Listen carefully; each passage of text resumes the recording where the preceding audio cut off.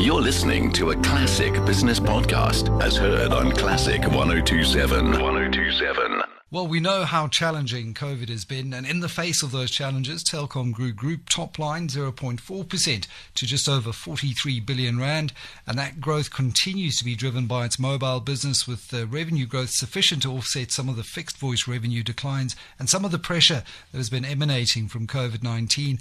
A lot of sustainable cost management continues to drive the group's profitability and the improvement in its EBITDA margin as well. CEO Sipho Maseko joins us now. Sipho, welcome. The impact of COVID really varied by group segment. It just shows you how diversified you actually are. Let's just start with the Star Mobile again. The price competition is getting ruthless out there. Well, the price competition is getting absolutely brutal. But actually, there's a transition that's taking place as well, Michael. And I think the transition is away from voice to mobile broadband. So not only do we need to find ourselves competitive from a pricing perspective, we also need to have the right products. So customers are looking to have a lot less of this metered consumption. They're looking for everything uncapped, unlimited. And it's very, very important that they have the certainty of what they're going to pay at the end of the month. So there's been an absolute revolution, both in terms of the kind of products that you have out there and also the price points that the customer is willing to pay for them. And I think that's the competitive space that we find ourselves in.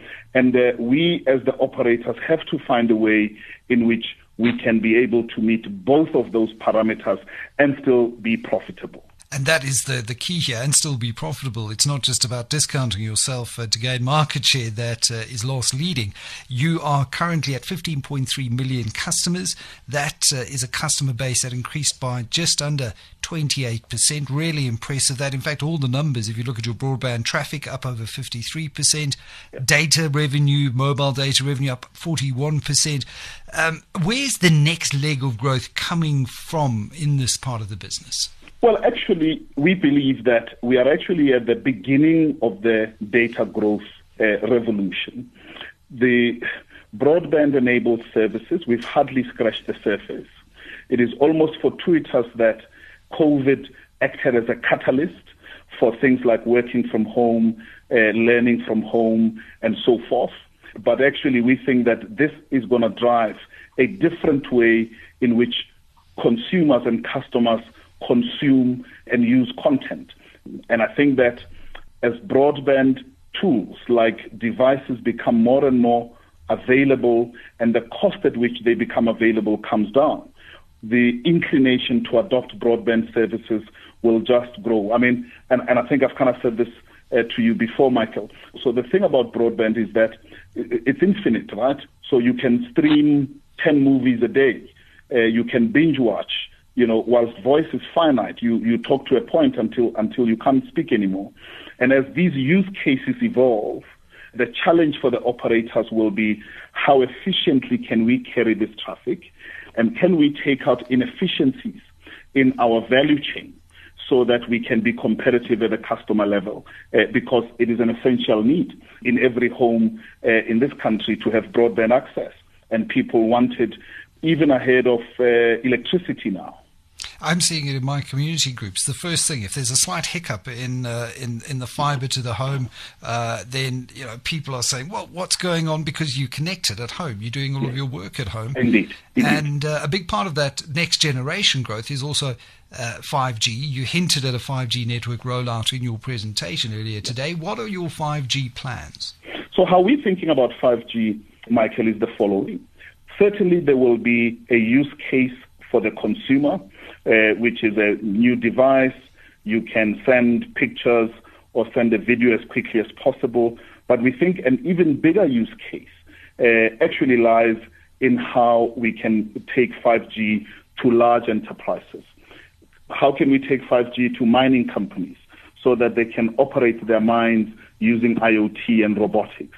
How can we take 5G to port operations so that when the crane driver is not at work, you don't have congestion back at the ports? And we therefore believe, and what you will see with our new ones around 5G, is that it will largely be focused on large enterprises so that we can enable them to become a lot more productive and a lot more efficient, using full automation and the power that 5G gives you to run their operations. So that's where we are going to in our 5G deployment. Yeah, there's a great example in Exxaro, and it's Balfour Mine, bringing that in on time, in fact ahead of time and under budget, thanks to some of the digital technologies that were employed for one of the country's first digital mines, in effect, doing things like digital twins. And indeed. There was one part of the results. I mean, you said that IT revenue was under pressure because we saw companies deferring CapEx, delaying projects. There's a lot of uncertainty, and that's understandable through the hard lockdown in particular. One would have assumed, though, that companies now would start upping spend on IT infrastructure because we're digital businesses. Are you seeing that? Yeah, we're seeing that recovery coming through. In fact, most of the depression in the BCX revenues is largely from the first and the second quarter. So from the third quarter, companies began to really panic when they did not have a digital existence. And so they needed to strengthen their IT capabilities. They needed to move online. They needed to make sure that they don't just have pretty pictures on their websites, but actually customers can transact with them. They can order things. They can track their orders. So the second, third quarter, we began to see that coming through very, very strongly, and we think it will hold. And actually, we think it will extend to the public sector. So you don't need to go to the traffic department or to Home Affairs to apply for your passport. So they need to find a way in which they can digitize some of these services so that the citizen who is already a digital native can be able to also access public services in a way that does not require them to hop into a taxi and go and apply for an ID or a passport. And that is truly transformative when you start looking at how you can digitize the public sector. There are several examples that I could rattle off the top of my head, but would be here the whole day. Now, when it comes to the regulatory environment, you said it remains challenging and uncertain. We know the spectrum auction process has been delayed, and you believe that this needs to promote competition and really be informed by what's going on in the market. I was chatting to Shamil Jusub last week. He called your call to action motivated by pure self-interest. Well, I don't know which call to action isn't. How do you view where we currently are with this impasse around spectrum? And would you be open to potentially settling out of court so we can speed this thing up? Well, absolutely, actually, Michael. And we started there. So we did not just launch into court. Throughout all of 2020, our attempt was to engage the regulator so that there could be a way in which even before they start their process of auctioning the spectrum, all of the wrinkles that we had identified can be addressed. And one of the big points that we've raised is the following. It's important that whatever is being auctioned is available for commercial use. What good does it serve to buy and pay top dollar for spectrum that is currently occupied by broadcasters that will only be available who knows when?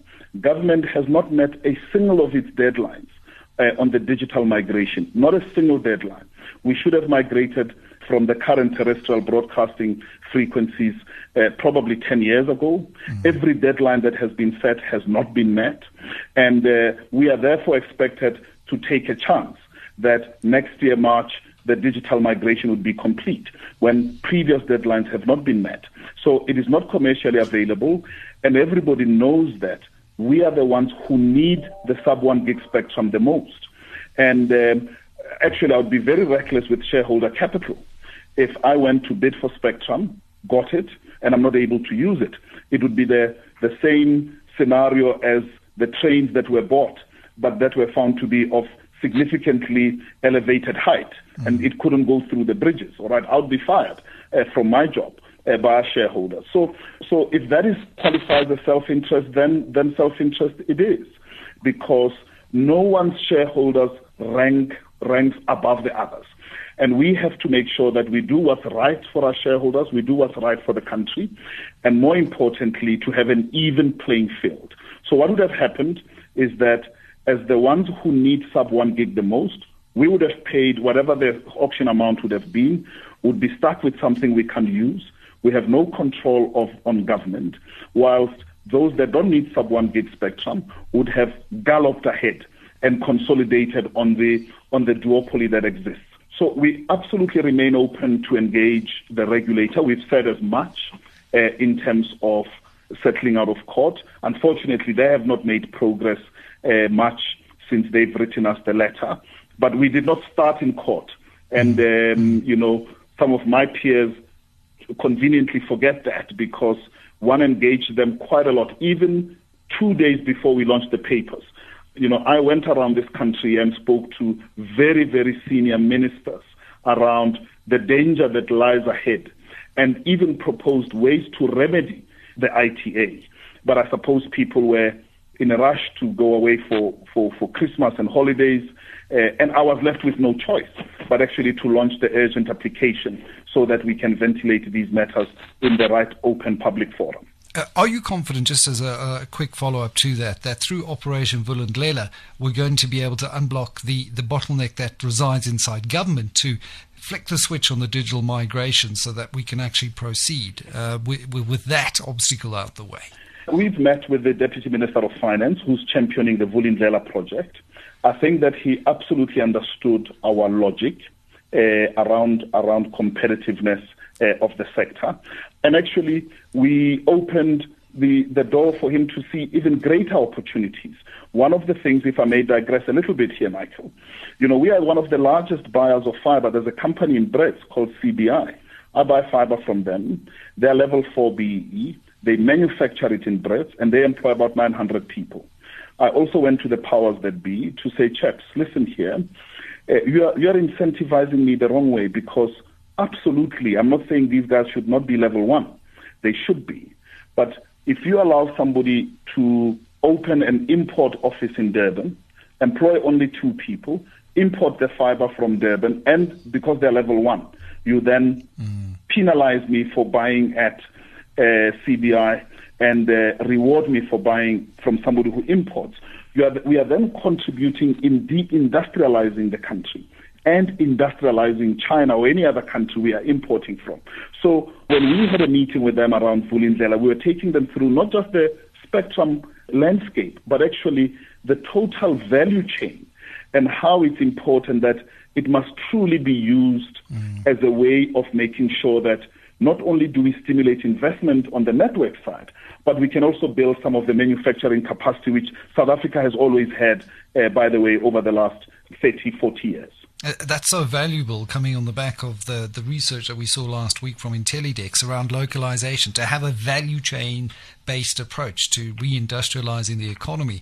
It can't just be ticking a box somewhere that has unintended consequences elsewhere. Yeah. Sipho, that's unfortunately where we're going to have to leave it. We've run out of time. A great pleasure chatting to you and look forward to catching up with you maybe over a round of golf at your full years. Take care. Thank you very much, Michael, and have a good day. Thank you.